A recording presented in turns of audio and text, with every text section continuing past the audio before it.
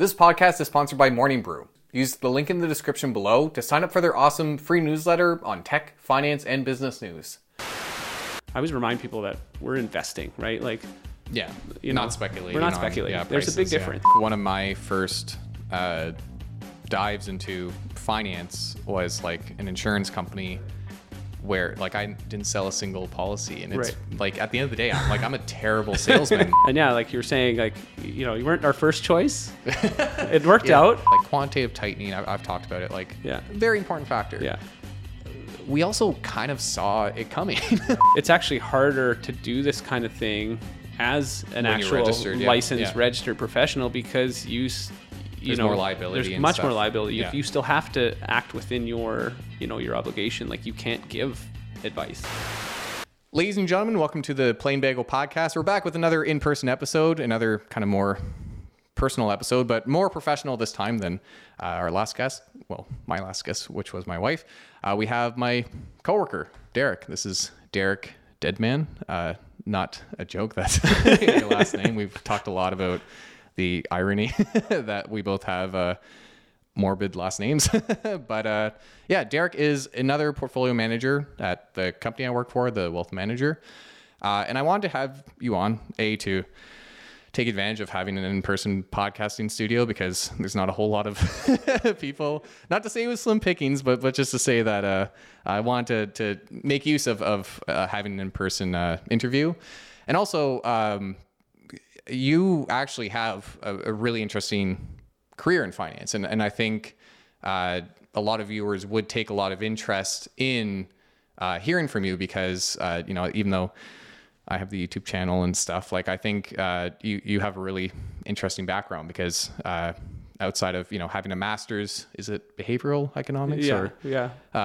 Master's, worked for Financial Standards Canada. Yeah, I worked for, it was Financial Planning Standards Council is what they used to be known for. Now it's FP Canada's the moniker, okay. But yeah. Worked there for some time. Yeah. Have worked in wealth management for over a decade, I believe. Yeah, so. I'm coming up on my 15th year, I think, in the industry. No So it was a good opportunity. And I think like in the office, we talk a lot about markets and stuff. And I think we're probably the most aligned out of anyone in the office. And not just because our last names match, but because we'd make a good funeral home. Honestly, if this stuff doesn't work out, if this market crash is more persistent than Dead Man and Coffin. Dead Man and Coffin. Funeral services. I don't know if that's a good or a bad thing. I don't know if you want to remind people of why they're there when you're at a funeral home. But also winner of the 40 Under 40 award in Ottawa not too long ago. Yeah. So I don't know if I'm allowed to still say that because I'm not under 40 anymore. Oh, there you go. But I was when that's funny. I was when I received it, but yeah. And actually, funny enough, like even though should be an honor to be on the Plain Bagel Podcast, this isn't actually the first time you've done a YouTube podcast. That's right. You were actually on a much bigger channels.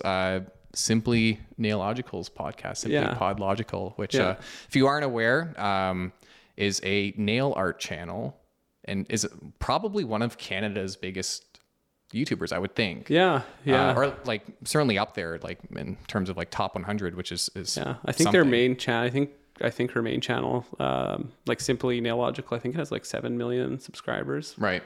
And they have a podcast that they've been doing now for a while, and invited me on to talk about finance and stuff. And it was a bit different. Like, the channel isn't about finance. The channel is just about anything, the podcast. And so the first video I was on, they got some viewer questions and, had me on. So it was a lot of fun. Well, finance is like one of those areas where, like we all have to deal with it. So even if you don't have like a finance specific channel, I think, you're going to have those spheres kind of collide at a certain point. So not even a real honor on being on here, but still thought I'd have you on. It's very special. Thank you. Thanks for coming on, Derek. I appreciate it.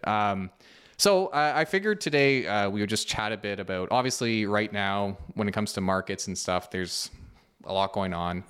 And no one can really predict what will happen. And I never try to, but I think it's a good opportunity to talk about kind of investor mentality through situations like this, because as you're well aware, and as we're well aware, that's a huge part of managing through downturns. It's not actually, because it's near impossible to predict what things will happen. Everyone tries to think, I'll just sector rotate. Right. I'll figure out which plays are going to do well, which are going to do poorly.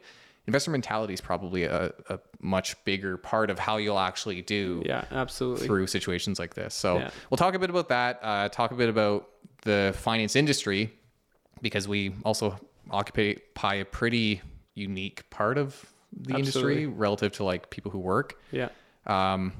And we'll just talk about a bunch. Like, it's really informal, but I thought we were here to talk about bagels, but this whole time you're like, oh, this guy Richard, he has this plain just really. I've been working with Richard for 5 years, and I thought he was just just really into his pastries and his bakery, isn't come here and basically doing your job again. Yeah, that's right. No. So I'll start off kind of at a high level. Like I mentioned, or maybe I didn't mention, but we both worked as portfolio managers. Derek longer than I have. I've actually just now kind of really pushed into it from being an investment analyst for some time. For viewers who might not be fully familiar with what a portfolio manager is, could you kind of explain what that role is and maybe how it would differ from a typical advisor? Like if you were to go to a bank, you would get an advisor, right? But how is that different from a portfolio manager? Yeah, I think especially in our world and being a portfolio managers for like private client firms, like portfolio managers dealing with firms, because there are portfolio managers that are, running the mutual funds or running, portfolio managers at big pension funds or endowments or whatever. But in our world, any investment product will have a portfolio manager. Yeah. So for us, being, portfolio managers, we're working directly with clients. But one of the biggest difference between us and a kind of a typical bank advisor, I guess, would be that we have a fiduciary obligation, obviously, and like an actual legal fiduciary. And really that comes from the way we're licensed. And I mean, what's interesting, I was actually looking up the statistics, and the last number I saw was 3%. I think it's about 3% of advisors in Canada have a legal fiduciary or are registered as portfolio managers. Only 3%. 3% of the advisors in Canada are registered as fiduciary portfolio managers. So I think the biggest difference is, that we're not selling a product, and not necessarily saying that's bad or financial products are bad. But the biggest thing is we're directly managing clients' assets and we're paid by our clients to manage their money. We're not paid, to sell a product or to recommend a certain product, or we're not paid a commission. So I think that's probably one of the biggest distinguishing factors. And, it's kind of unfortunate too, because one thing I found, and I'm sure you kind of had a similar experience, but within the finance industry, and for anyone who's like interested in getting to a role where they are a portfolio manager or whatever, you kind of have to go through those sales positions. Like it's a very rare. Yeah. I'm very lucky, and one thing I can kind of talk a bit about how we got into the company, because it's really a rare position. It is. But most of the positions are sales roles, and it's kind of a problem with the finance industry, in my opinion.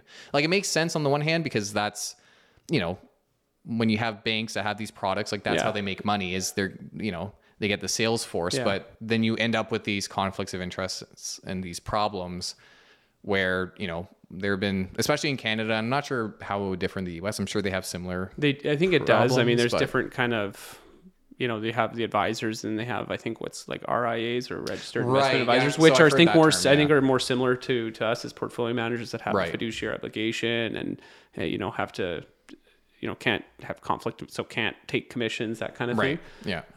But you're right. I mean, I think the kind of, I don't want to say traditional model or the advisor or bank kind of channel, it's more about, advice as a means to sell a product. And not to say that, do not want to, just because I started my career in the bank, and it was a great place to learn, great place to,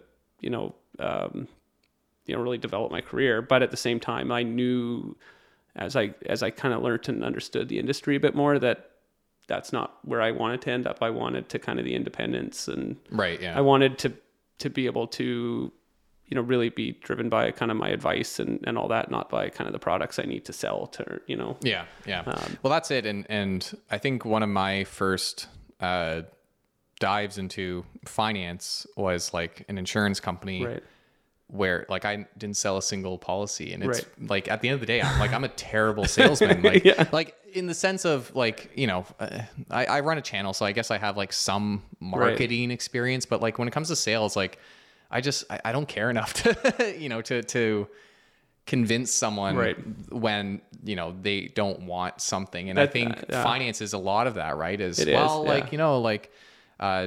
Well, why not open a credit card or or whatever have you? And I always wanted a position where I felt genuinely like it was just helping people. Right. Yeah. And I think especially early on in your career, if you are starting in that kind of insurance role or even some of those kind of major, more commission-based roles, if you're not selling, you're not eating. Right. Well, that's so, right? So if it's between the incentives there, whereas, once you're more established, I think, maybe that but you're right. Like we are in a very fortunate position where, and we're only really here because like so we work for a boutique investment manager, which is basically just a small company. Yeah.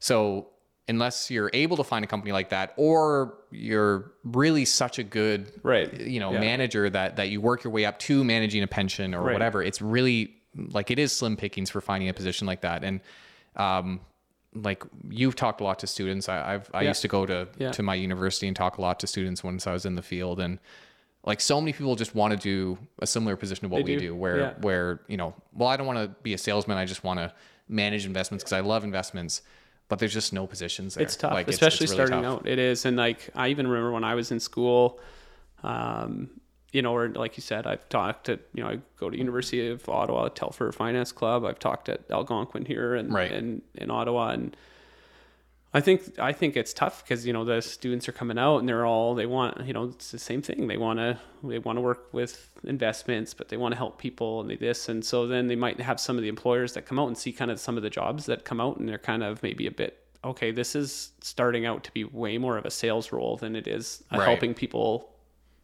be financially deal with their finances. With their finances. Yeah. And so, it is a bit of a broken industry still that way. And you said it too. So if that's the way it is for new grads coming out or people kind of wanting to get in industry, well, that's also the way it is for the clients. A lot of clients, there are a lot of people who don't understand, or that's, like I know, you've talked about this channel, and one of the reasons you started this channel was a lot of your friends kind of asking money questions and this and wanting to help people. And so imagine those people going into the bank or going and trying to find somebody to help them with their first investing, and could have a bad experience with. And part of the regulatory side too is there's just like no distinction between, because of that all-encompassing advisor title, which if you aren't familiar, I don't want to say it doesn't mean a whole lot, because you do. For some roles, you have to be registered to, and even in the US, you have to be registered to be an advisor. Yeah.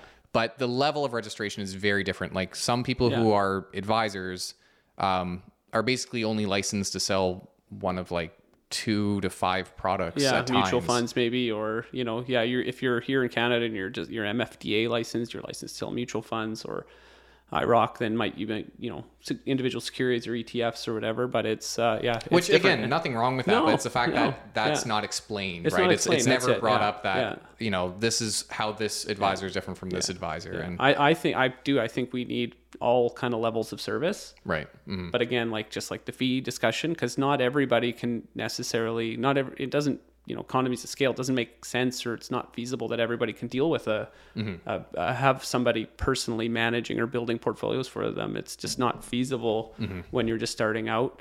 So to have other options, robo advisors, or and maybe you can deal with somebody great at a bank. That's not necessarily saying there isn't options, but as long as the qualifications of the person that you're dealing with, as long as you know how they get paid, how much you're paying to get the advice and service you're getting, then I think that's fair. But you're right, it's just it's such an opaque industry that way sometimes. And a lot of commenters and viewers, even like in the YouTube finance space, like doing it yourself is such a popular approach in the YouTube space. Yeah. And it's easy to see why, because it's there's just so little faith, right? I totally get it. It's something that on the one hand, options like robo-advisors, like, don't give financial advice, but they've done a really good job of like making stuff more introductory, and like I agree.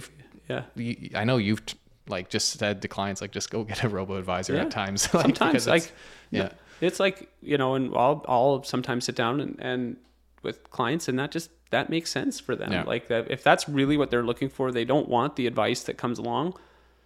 Maybe if all you need is a robo-advisor, somebody you can kind of commoditize the investment side of things, and why not do it for cheap? And so, I mean, and all that to say, I think for viewers who are interested in entering the finance space, it is tough. One kind of, it's like my own story for joining the company, which is I like to share. I think sometimes, it might, I don't want it to come across as like me down talking the people who hired me, but basically I was told I didn't get the job at first, was what it was. But I was basically a second pick, and I was told, I met up and was told over lunch, like, just stay at it for a couple of years, and we'll keep in touch though, because we like kind of your resume and all that. And at the time, I think one of the big selling points was I had a lot of operational experience, but needed a lot of mentoring on the research side at the time, because I hadn't had a whole lot of experience researching stocks. And I did come with like a research report. And if you're someone who's interested in working in finance, because it's so tough, you do have to work a bit harder. Right. And I think one of the best things you can do, even if you don't have a whole lot of experience, is writing research reports. And I'll actually share a link down below, because my university that I went to used to have an investment group that published their reports. Cool. So you can always look at that as a template. That will really separate you, in my opinion. I think so. Is if you have a report that shows you like, hey, I didn't just put together a resume. I also, I really like what I do, or I really want to work this kind of role. So I took some of my own time to put some research together. It shows a bit of, I think, initiative and passion, and just kind of sets even you if apart. it's bad, like even if they throw it in the garbage, like I think that's because I think you recognize, and I mean, our firm's great. I think, like, Rick, you even said, like, so we have, so I'm a partner now at the firm, and two other partners, two of the founding partners, and then Richard's the fourth portfolio manager, and we have very similar approaches and styles. Like, we chat all the time, and I think we, our philosophy and kind of style lines up. And the two founding partners, not far off from us, but a little bit different, right? A little different, right? And, we've taken, and I know, cause I kind of, was a bit ahead of Richard when I came into the firm, and, I learned everything I could from, not everything. I still am learning from our partners. We, always learning every day in this business, right? It's so dynamic, but, taking kind of what I'm learning there and what I've learned from my other roles and stuff and come, but it's, I was I in your interview? I don't think I was, right? You were in like the follow-up one. I think I was in the follow-up one. Yeah. But, you might've been there when I presented my JP Morgan. I think I was actually. Yeah. Cause we had like, we had, I think, 20 applicants that we had screened through. We had quite a few interviews. And like you were saying, like, you weren't our first choice. It worked out. Yeah. But so I didn't, so I think the guy who got the job, like, he turned it down. Because of some family related things, or he had got another opportunity at where he was. He, at the very same time, he kind of got offered a promotion where he was in a different role, and probably an easier transition. I think it was, I think, a tough decision. I actually still keep in touch with him. Oh, no kidding. He's a good guy. Nice. He was a really nice guy, and he's just in case I ever step out of line or something. Right. Like well, I mean, I think though what's interesting too, though, what if you're talking to, if anybody's kind of thinking, well, should I apply, should I not, like, getting in, I don't know if you remember, but like the job posting, technically you weren't really, you weren't qualified for. No, like, I definitely wasn't. If you remember, we were looking for somebody who already had their CFA, or was at least, I think, at level 2. And I think you had done. I might have been writing. I think you were writing your level. I don't know if you had. I don't think you'd written it. And we were looking for somebody with, like, kind of already with 3 to 5 years of kind of like direct research experience. You didn't have the experience, but you came in at the same time and kind of wowed everybody with your communication skills. And just like you said, like, you didn't have all this industry experience, but, like, you were you had still good, relevant experience. But I get a lot of those kind of like, what kind of skills, like what are important? Like if you were hiring, what are you looking for? And that's what I would say. I mean, you need to be smart. You need to have the technical abilities. So, for us, the CFA is the CFA, like it's just such a good curriculum. Yeah. You can go buy someone's secondhand textbooks if you want to research yourself and just see what like it takes to like get to that level. It's the gold standard, and it's, it's globally recognized. And so for us, I mean, that was a firm decision. They were in Canada for like licensing purposes. There are other, to be a portfolio manager, you either need you need your CFA, or you need, I think it's like the CIM designation, which, people call it kind of the baby CFA. Not that it's not still challenging everything, but it's not, not to the CFA is on a different level. Yeah, it's CFA is on a completely different level. And I don't say that with pride either. Yeah. Like, just to be clear, it's a lot brutal. Of blood, sweat, and tears to get through it, right? So, but, and so for us as a firm, it's like, that's kind of our, minimum entry. That's we want the gold standard. So you need the technical skills. Absolutely. But if we hire somebody who's got all like just noodles and noodles of technical skills, but doesn't have the kind of personal skills, like communication's a big thing. I always talk about the ability to kind of communicate effectively, and because really in the end, it's a trust business. Yeah. And I think I do think the Excel helped a little bit too. Yeah.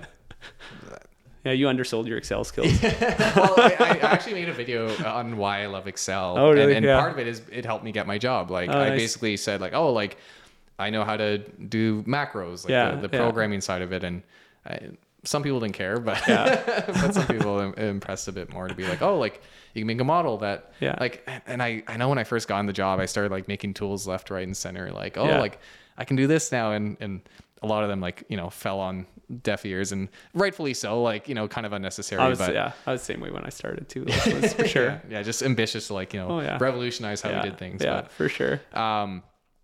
We talked a lot about that, but like it's a good topic.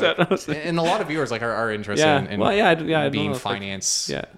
Whether it be entering the field or even just managing their own finances, like learning a bit more about that.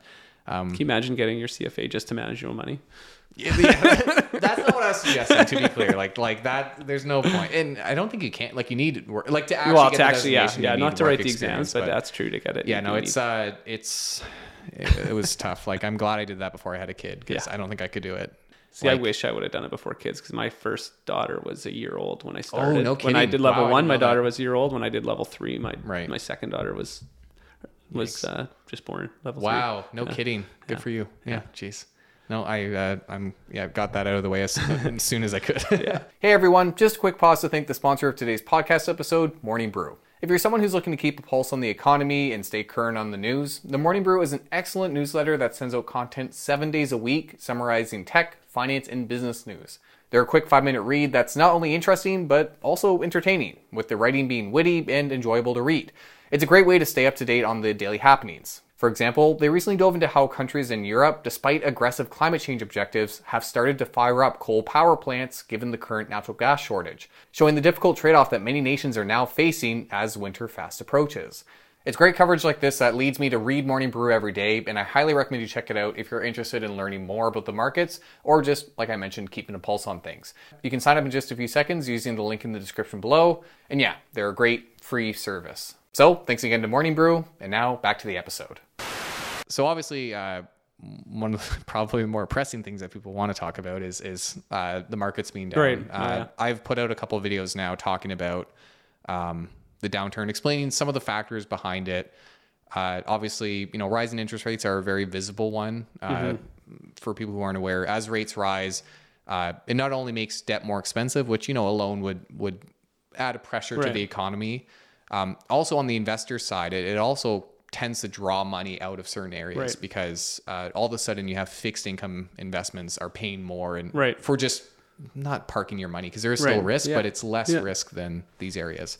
And that's just one factor. There's China, there's the war, there's a whole lot going on. But one thing I was going to ask, well, first of all, have you had a lot of conversations about the downturn? Like, is that like a thing a lot of clients are concerned, because it's kind of the first ever since the 2020 dip we've had. If you exclude that small thing, which didn't last very long, it's like been the first downturn we've seen since kind of 2008. Like, that's true. Really. Like for kind of that seems to be staying. I mean, 2020 was a bit tough, and right. just because it was such a anomaly, it seemed like it was just so sudden, and no one had an idea. Yeah, I mean, right? Who's like, who's thinking that we're gonna have this global pandemic, right? And so, but yeah, no, it's I'm pretty fortunate that my clients and are a little bit more, I think, sophisticated or experienced investors. We are dealing with kind of on the higher net worth side, and I think a lot of them have kind of been here before, and I also really try to be proactive with it too. I mean, I was, when one of your first videos that you did, like, I can't remember even what it was, like about a month ago, when kind of we first had a little bit more significant of a drop in the market. Right, yeah. And you did a quicker video, and I said, I actually, I sent a note out to all my clients just kind of saying, this is what's going on. I'm here if you need me. Right. Here's a link to a video, just kind of explaining what's going on too, with my colleague Richard. And, and for the most part, I get tons of emails or calls back from clients being like, yeah, I'm okay. Been here before, and that's good. Yeah. Cause that's, I would say that probably comes from a place of above average understanding of I think so. And trust too. And I always really try to communicate. I think, one of the taglines I use with clients sometimes, or whatever, like philosophies, whatever you're going to call it, like, I always say, because you can't predict the market. It's like nobody knows what's as smart as we think we are. Like nobody knows what's going to happen. We have our thesis, and we have ideas, and we try to. But something I've always kind of talked about with clients, and one of the things I like to say is, like, you can't predict, but you can prepare, right? And I think part of preparation is just building a diversified portfolio, like kind of the real basics of investment. And there's stuff we do, a little bit tactically to be prepared. And so I talk a lot about this stuff with clients when times are good, so that when this happens, they kind of know, and they know what I've done and how their portfolio is structured in a way that, it's going to weather this just fine. And one of the biggest things is, clients, you have clients that are in accumulation stage. And then you have clients that are in the more deaccumulation stage, clients who are already retired, who are drawing a monthly income from their portfolio. These types of times can tend to worry them a bit more, I think, right? Yeah, and naturally, because, they have... Yeah, they're actively drawing, right? Yeah. Whereas if you're actively putting in, well, then you might say, hey, well, this is good, that the money I'm putting in is going to be buying, cheaper stocks and stuff. That's a good point, because, dollar cost averaging is obviously a very popular approach. And whether you implement it direct, like very sternly, in the sense of like, you're only investing every 6 months or whatever, or just gradually because you're at an early stage of your life and you just don't have as much money as you will in the future. That's one benefit is if you're early on, the risk obviously is a lot higher when you're later on in your career and you depend on that money. But that's one thing too, is I think, especially like in the YouTube space, like tech stocks were always, like the last 2 years, it was all about tech and all that stuff. And one thing is like, that's the area that's being hardest hit right now. And so if you are more diversified, and people argue about how diversified you should be, well, you shouldn't all be in tech. It's kind of like the summation of it, but at the very minimum, obviously not just one or two stocks. Like there's ranges within diversification you can argue, but it's kind of hard to argue like to go all in one area or one stock. And this is why, like, is times like this where the people who were diversified, who didn't go all in on tech and stuff, are holding up a heck of a lot better. And even areas like energy, which for long, and you could argue about whether you should have been in energy the past 10 years or not, but energy is like a huge outperformer right now. And in fact is up while the rest of the market is down. So that's kind of one benefit of stretching past just that area, which I think, especially with YouTube, outside the fact that obviously they're high flying names and tends to be the case, is that's what draws clicks and stuff. But we don't really sector rotate, like in the sense of we never pull money fully out of an area or put fully into an area outside of like, if we think an area is riddled with debt and stuff, but it's more about the individual companies. And one benefit of a downturn is, I kind of alluded to it, well, not benefit of a downturn, but one benefit of this approach is, like, I think debt management is kind of one of the biggest things to look out for when you have downturns like this, right? I'm sure you've talked to clients a lot about that, but when you have a downturn, like so long as you know your companies are going to survive. Right. Well, that's it in the end. Yeah, that's exactly it. And I'd say too, that's kind of the also benefit we have in our approach, in that we are building portfolios of individual companies. We don't own, it's different if your client opens a statement and it's like, I've got X ETF or X mutual fund or X whatever, and they don't really see what's underneath the hood. So all they see is that, well, it's down 10% or 12%, whereas if, they open their statement and they see, I don't know if I can name whatever companies, like X bank or X rail or whatever. Yeah. And then if you do have that conversation with them and they're like, oh, I'm getting a bit nervous here, or wow, the market's you can remind them and say, well, okay, the market's down 12% or down 20%, but is this company really worth less, 20% less than it was? They understand. It's like, as long as they're financially sound, they've managed their debt, they're still earning it, there's still value there. Like, then it kind of can ease the mind to think a bit like, okay, well, maybe they remember. And I think the biggest thing to me, I always remind people that we're investing, right? Like, not speculating. We're not speculating. There's a big difference, right? And not to talk necessarily bad about that side of the thing, but there's a huge difference between, that's my theory or my approach anyway. And what I've learned in my career is there's a really big difference between investing and speculating, and just reminding clients what we're doing and investing. And it tends to work. Yeah. And I think, like, you kind of see the difference pretty explicitly when you have a downturn like this, right? Because for a speculator, this is probably the worst case scenario. It's quite literally when markets are dropping, unless you're shorting too. But I think most people don't do that. Because the thing is you're buying it. If you're buying something just purely because you think it's going to keep going up, like you may have a thesis or a reason why, but really you're not owning it because you want to own that specific company. You just think it's the next hot thing, or you think it's going to keep going up, and you're just, what do you do when it goes down? Like, like you really have nothing to fall back on. Maybe, I don't know. It's gonna be tough. But one thing I find, I don't know who at the company would have like kind of taught this to me, if you will, but one thing I find helpful when times are down, because, like we said, like a big part of it, and you would be able to speak more to the psychological impact of market fluctuations and stuff on your investing. But, one thing is, obviously if you look at a position and it's down for a day, and that can be very stressful, and it can make you question, well, what was I wrong? And maybe you were, because that's always the case. And even though you can argue about the specifics, over time markets are generally efficient, like maybe not, and we had GameStop, so that's that's a question. But so there's a chance that you are wrong. But one thing that really stuck with me over time was the idea of thinking, like, has my thesis changed? Like, what has fundamentally changed to cause this downturn? And it could be the case that even if your company hasn't changed, that still matters, because, if the Fed is hiking rates, if you have a debt-laden company that was able to afford debt but now can't, that matters. But if there's nothing like that, if a company has always been able to manage debt, they still have a good business. And, long term, you expect them to do well, even through ups and downs, then it's not a reason to panic even when you see that value go down, because I think that's probably the hardest part of being an investor, right? Is when things don't go as expected. And it's true.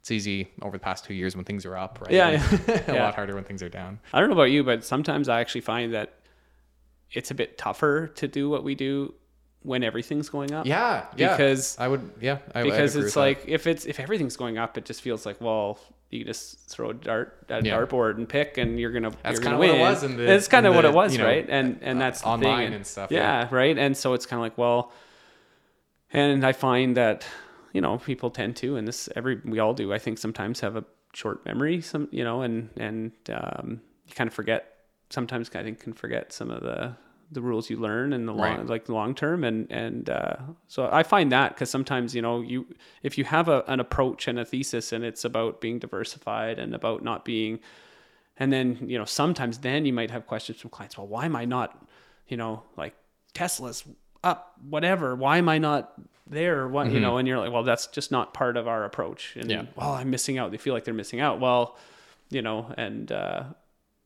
because, so I don't know, I find that can sometimes be a bit more of a challenge, and because then it's more, I think, more kind of I don't know, I always call our approach a bit vanilla, and yeah, and I actually think investing should be boring, in a way, and pretty straightforward, and there's really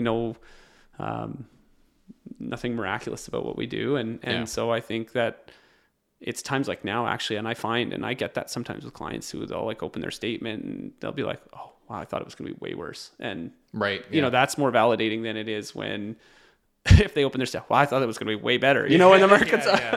Well, that's, and like something is just so many people online, like when you have these like portfolios that are all tech and stuff, like just the losses right now are just nuts. Like it's like 60% down plus. Like it's crazy, and it's just because like, again, it's like, and I actually, I'm not like a huge advocate of like holding like, there are some sectors I'm happy to avoid because whether it be outside my circle of competence or whatever. That's it. I mean, if you don't understand it, you don't need to. Like, but also like, it's okay to try and expand your circle. It's true too. One area, absolutely, right? Or one stock or whatever. But the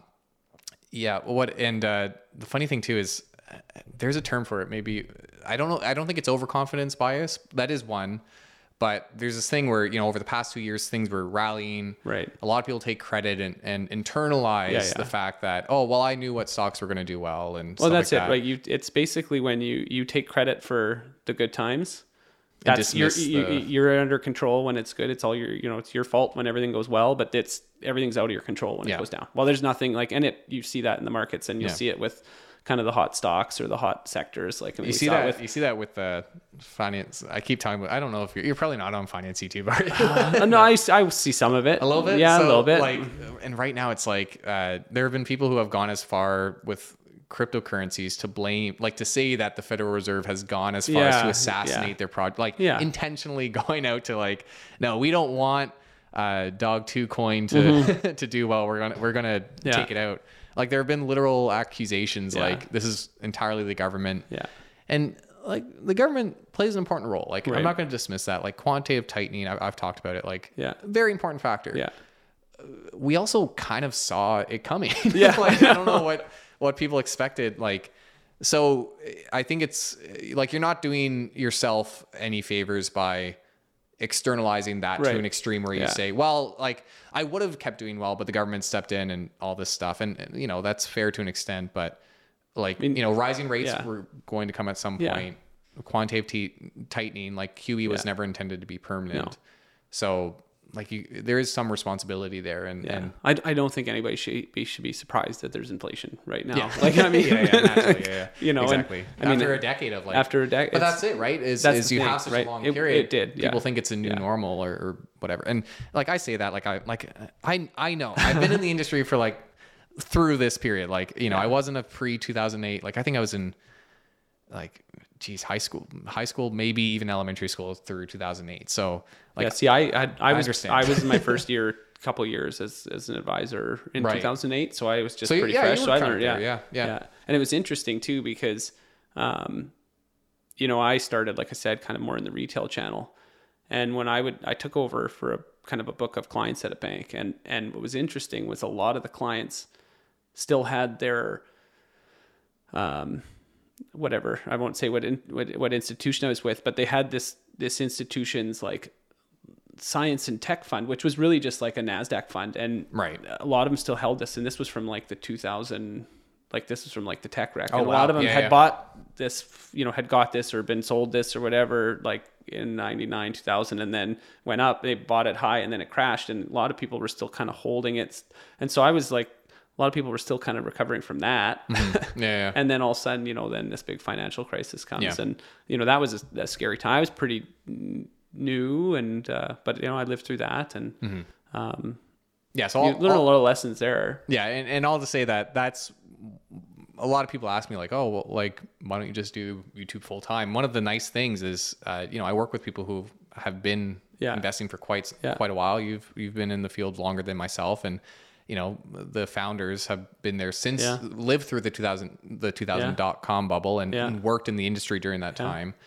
There's a lot to learn there. And, there is, you know, that's kind of a tough thing for newer investors, especially over the last 2 years where you had this hyped up market, whether it be cryptocurrencies or stocks, where it just attracted so many new people who have never experienced something like this. And like I said, I know I'm not like a sage here, but that's one thing I like about my job is we've been able to talk about that kind of stuff. And I've learned a lot from that, from, you know, being around. Yeah. I mean, it's you can't judge somebody who your whole life you've only seen something go up. So you're just like, it only goes up, you know, but that's, you know, it doesn't take long to look in recent history. Well, no, it's not true. Yeah. You know, everything's cyclical, you know, and all, you know, supply demand, it's pretty straightforward when it comes. And I think that's the tough thing is, you know, and this is all assuming you want to be an active investor. I think like both you and I are pretty like, oh, like if you want to be passive, that's great. Like passive's great for a lot of people. And oh, absolutely. I think it can work. I think like there's so many different ways to, because to me, the most important thing for any investor should be like the objective. Like, what are you trying to achieve? So if you choose to achieve that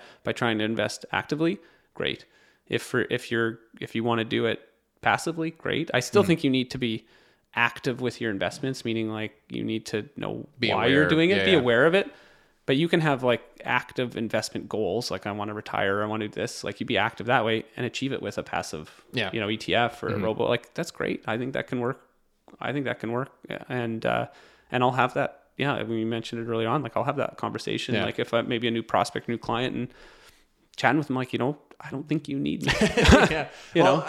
And I think like the thing with passive too is like just how affordable it is. Like we were talking earlier about like how expensive it is to try and hire someone. Like for someone starting off, like passive is a great option because it's so cheap, right? So for someone who doesn't have that capital to afford those high fees, it's awesome on that front. And it's not to say that even if you're a bigger client, like, you know, passive might still work for you. One thing with us is like, because we do deal with larger clients, like you have other questions that come up and other, like, there's cross-border stuff that happens. There's different, there's like the IPP account, which is individual pension plan, I think, which is kind of a rich person's RSP, basically. But, pretty much. So there's other variables that come into play. Yeah, absolutely. But, you know, all to say that passive's a good approach. But if you want to be an active manager, when it comes to downturns like this, all to go back to, you know, taking things with a grain of salt with like performance too is really important, and not getting too overconfident. And that's true. When times are good, because the last 2 years, like times were really good and it was really easy to do really well. But I think that's part of the value that I think that's oftentimes the value of an active manager. That's what I tell clients. That's part of my approach. And I think the value is, one, like you said, it's, you know, I don't think you can just say, well, I'm here to just pick your stocks and build your portfolio. That's it. Like, you know, if you're dealing with people and you're dealing with their money, you're dealing with everything goes around with it. That's like the emotional side of it. But also, I mean, you tend to, if you're wealthier, if you're a business owner, whatever, you have tax planning needs, estate planning needs. And so, you know, tend to deal with all of that because it all kind of relates. Like it's more about, again, it's about the objective. Like, what are you trying to achieve? The investment itself is just kind of part of that path to achieve it.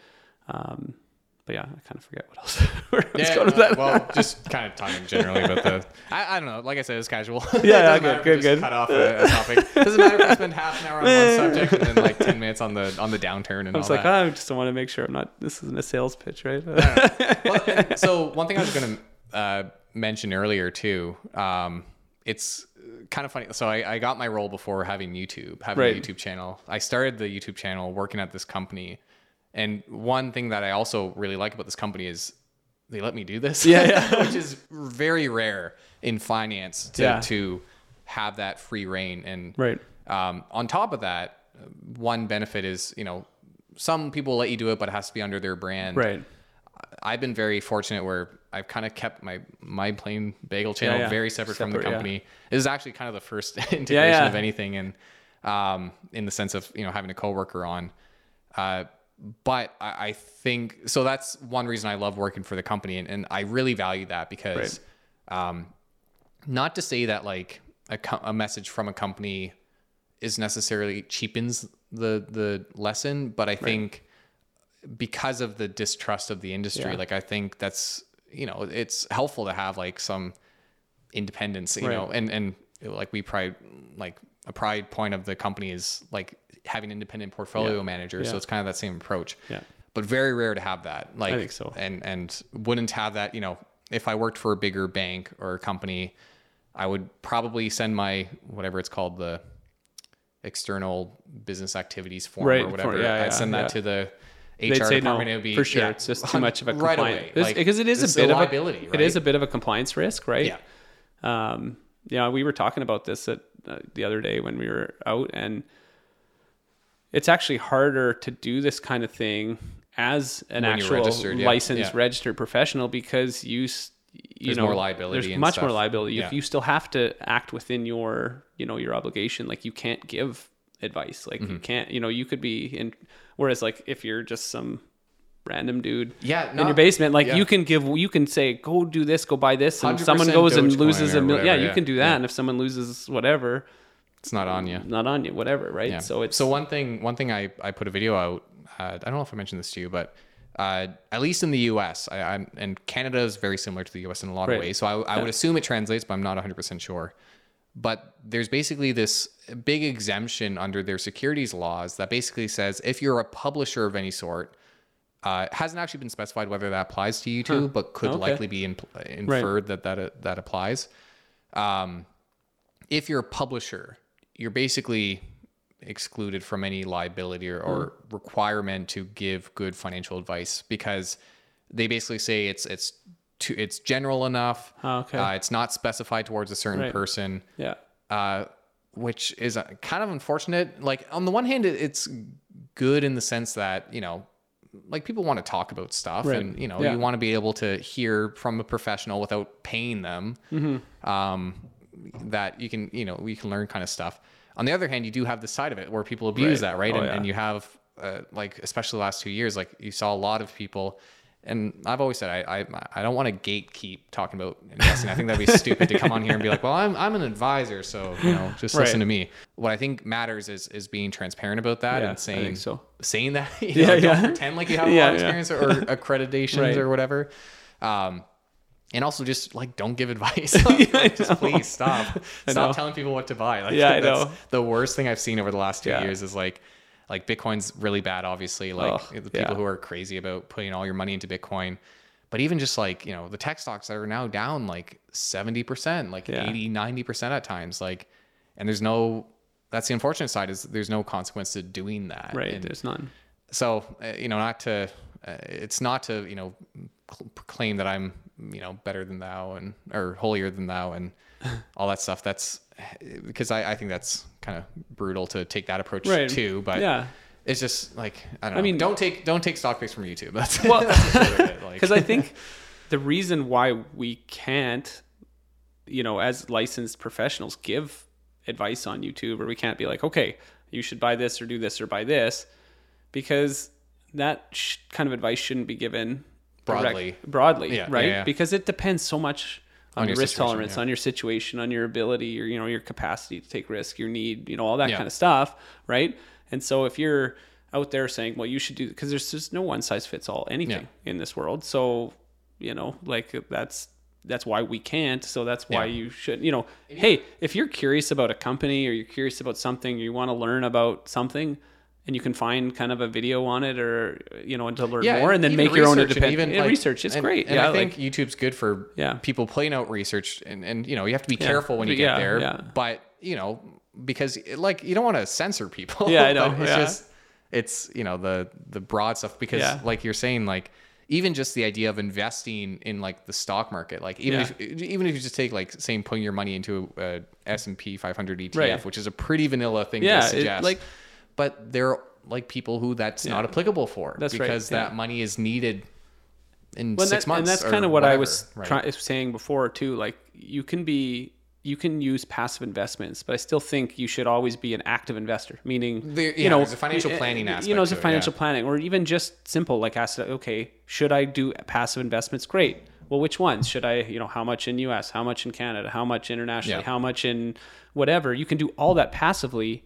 But the active decision should be, based on my risk tolerance, based on my objectives. And that's where I think robo-advisors do a pretty good job, right? They're still, they use algorithms or use whatever to kind of match passive investments to your, but I don't think, that's why I don't think you need to be totally passive and just be like, well, I'm just going to buy this because it's passive. No, you still need to make some decisions. Right. You can do that through robo-advisors or do that through, I mean, there's so many good blogs. ETFs there are whatever. good blogs and good, kind of stuff out there that you can, like, there's tons of good resources, but I think probably now it's more challenging ever. I don't know the space probably as well as you do, as far as I try to ignore a lot of the crap that's out there. Surprisingly, I do too, but it's harder when you're a YouTuber, right? It finds you. Yeah.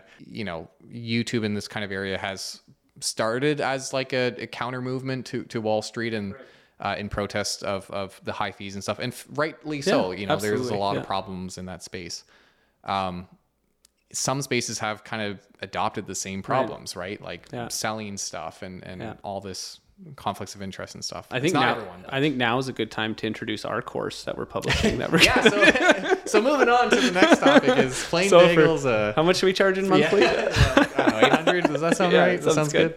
Yeah, that's funny.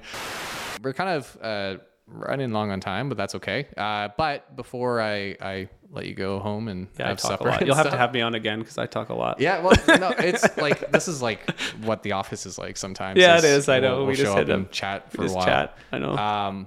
But for anyone who's watching, kind of, I like to ask people kind of the final tips they have for people. But I figured, given what we were talking about earlier, 2 tips if you could leave people with. One, for anyone who's looking to start investing at a time like this, well, I guess I would say, like, what would you say is like the first step for someone who's like, whether it be, oh, the markets are down, I really want to get in, or someone who's like, well, I know I need to invest, but I'm not sure if now's a good time.